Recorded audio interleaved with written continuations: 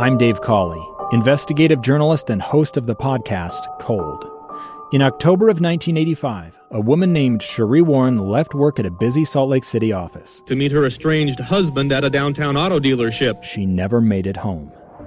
Cherie's car surfaced weeks later in Las Vegas. In the parking lot of a hotel casino. No one knows how it got there. Strange. It was strange. Both Cherie's estranged husband and her boyfriend raised suspicion for investigators. I kind of thought that he might have done something. But no arrests were ever made. In Cold Season 3, we dig into double lives, make new connections in the case, and examine the difficulty raised by reasonable doubt. We want answers just as much as anyone else. They have creeps like that now too, so nothing's changed. That's the new Cold Season 3, The Search for Cherie, now available anywhere you get your podcasts. Welcome back to Live Mike. I'm Lee Lonsberry. I'm very grateful to you for joining us today. Some fascinating news out of Washington today and last night and earlier this week. Iowa still has our attention. There is so much ground to cover on today's program. Right now, we're going to speak with Utah Senator Mike Lee, who on the floor of the United States Senate this morning made it known his intention to acquit the president on both impeachment articles. Senator, sir, I'm grateful to you for joining us. Thank you, Lee. It's good to be with you. Let me first ask you about last night. You were in attendance as the president delivered the State of the Union address. I thought of you. Right in the middle of the address, it was mentioned by the president his great pride in criminal justice reform. I know that you had your hands on that and worked very hard on that issue. How did it feel to hear that great effort of yours mentioned and honored during the State of the Union address? Well, it was certainly gratifying to hear the president mention my criminal justice reform effort, something I worked on for 8 straight years as his crowning legislative accomplishment. And not only to hear him mention it, but also to see that it was perhaps the biggest, most resounding bipartisan applause line that he got for the entire evening. So I was thrilled that he did that. I'm still thrilled that he signed it into law and grateful to him for his leadership on that issue.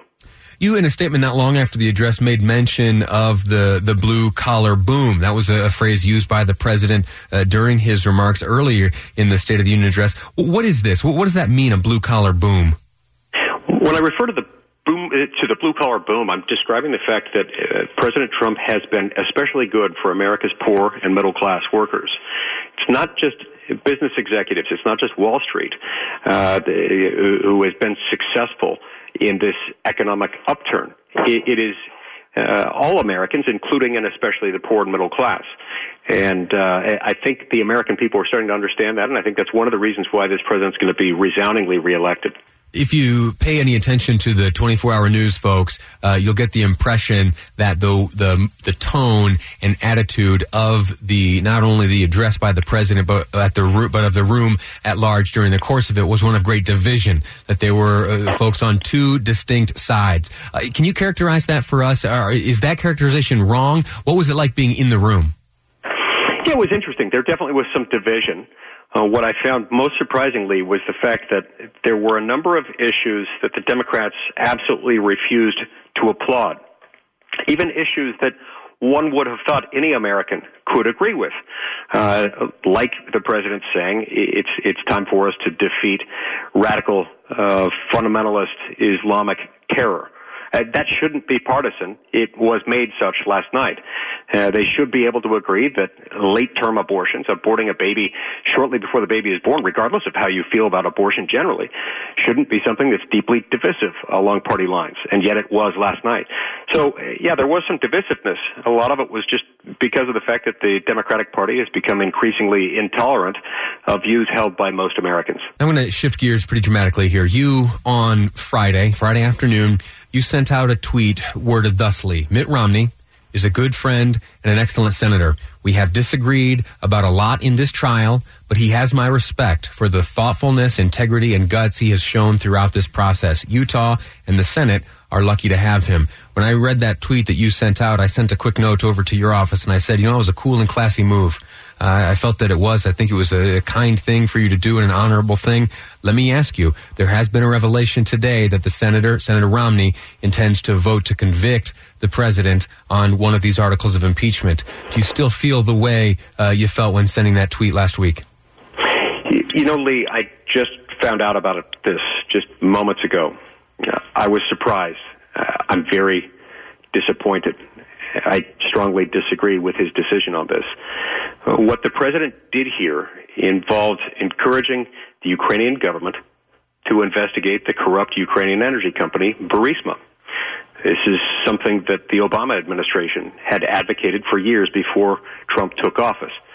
So making that request wasn't criminal. It certainly wasn't impeachable. It wasn't even wrong. And so, I'm as surprised as anyone about my colleague's decision to reach a different conclusion. I did not expect this at all. Have you, during the course of these impeachment proceedings, had much contact with Senator Romney? Of course. We speak all the time. We have a good relationship. We talk on a very regular basis. And nonetheless, I was very surprised with this decision. Now, I had a feeling for some time that he and I were going to reach different conclusions on the question of calling additional witnesses. I was convinced and remain convinced that it would be not only unnecessary but very problematic and wrong for us to call additional witnesses. The facts were not materially in dispute. But I didn't see this coming. I did not believe and didn't know until moments ago that he would be voting to remove the president. It may be unfair of me to ask, but they are the words of your tweet, let me ask you this. On Friday, he had your respect, and you asserted that Utah and the Senate are lucky to have him. Does he retain your respect, and is Utah and the Senate still lucky to have him? Look, I like him. I consider him a friend. I strongly disagree with this decision. In the heat of this particular decision, it's hard for me to see anything but that disagreement. But, tomorrow's a different day. Every day is a new day. And I look forward to finding other issues where he and I can agree. But I couldn't disagree more strongly with this vote than I do.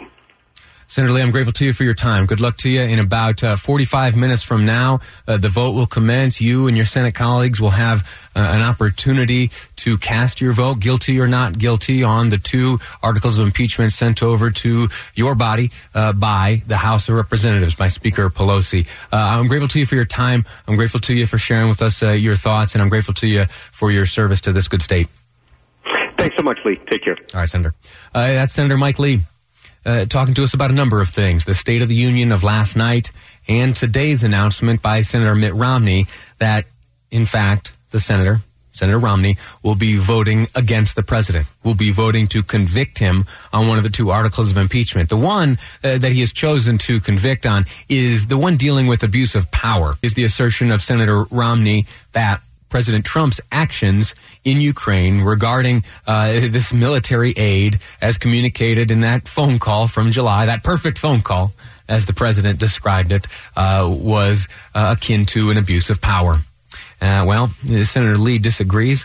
It seems that Senator Lee had just only found out not long ago that Senator Romney would be voting against the president to remove him from office, and we'll see how that relationship continues. I was very grateful to see the graciousness of the tweet from Senator Lee last week after Senator Romney had voted voted for that gateway measure to allow for witnesses and other information. That put Senator Romney on the receiving end of some criticism, and if I'm honest, it's only getting ramped up today. I have put out our text message line 57500. I'd love to hear what you have to say. I want you to weigh in, because what I'm going to do at the end of this day, I'm going to compile all of it. No filters.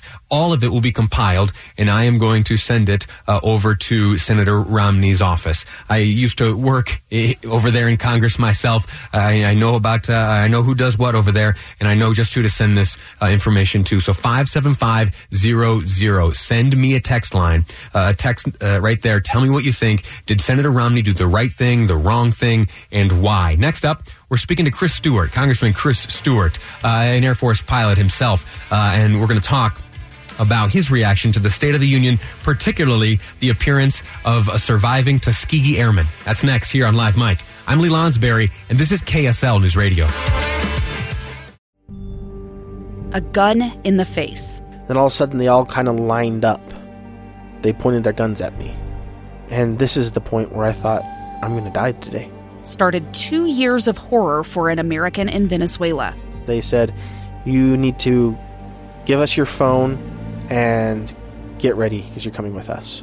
I'm Becky Bruce, and I spent a year researching and piecing together Josh and Tammy Holt's story about their ordeal in a notorious prison.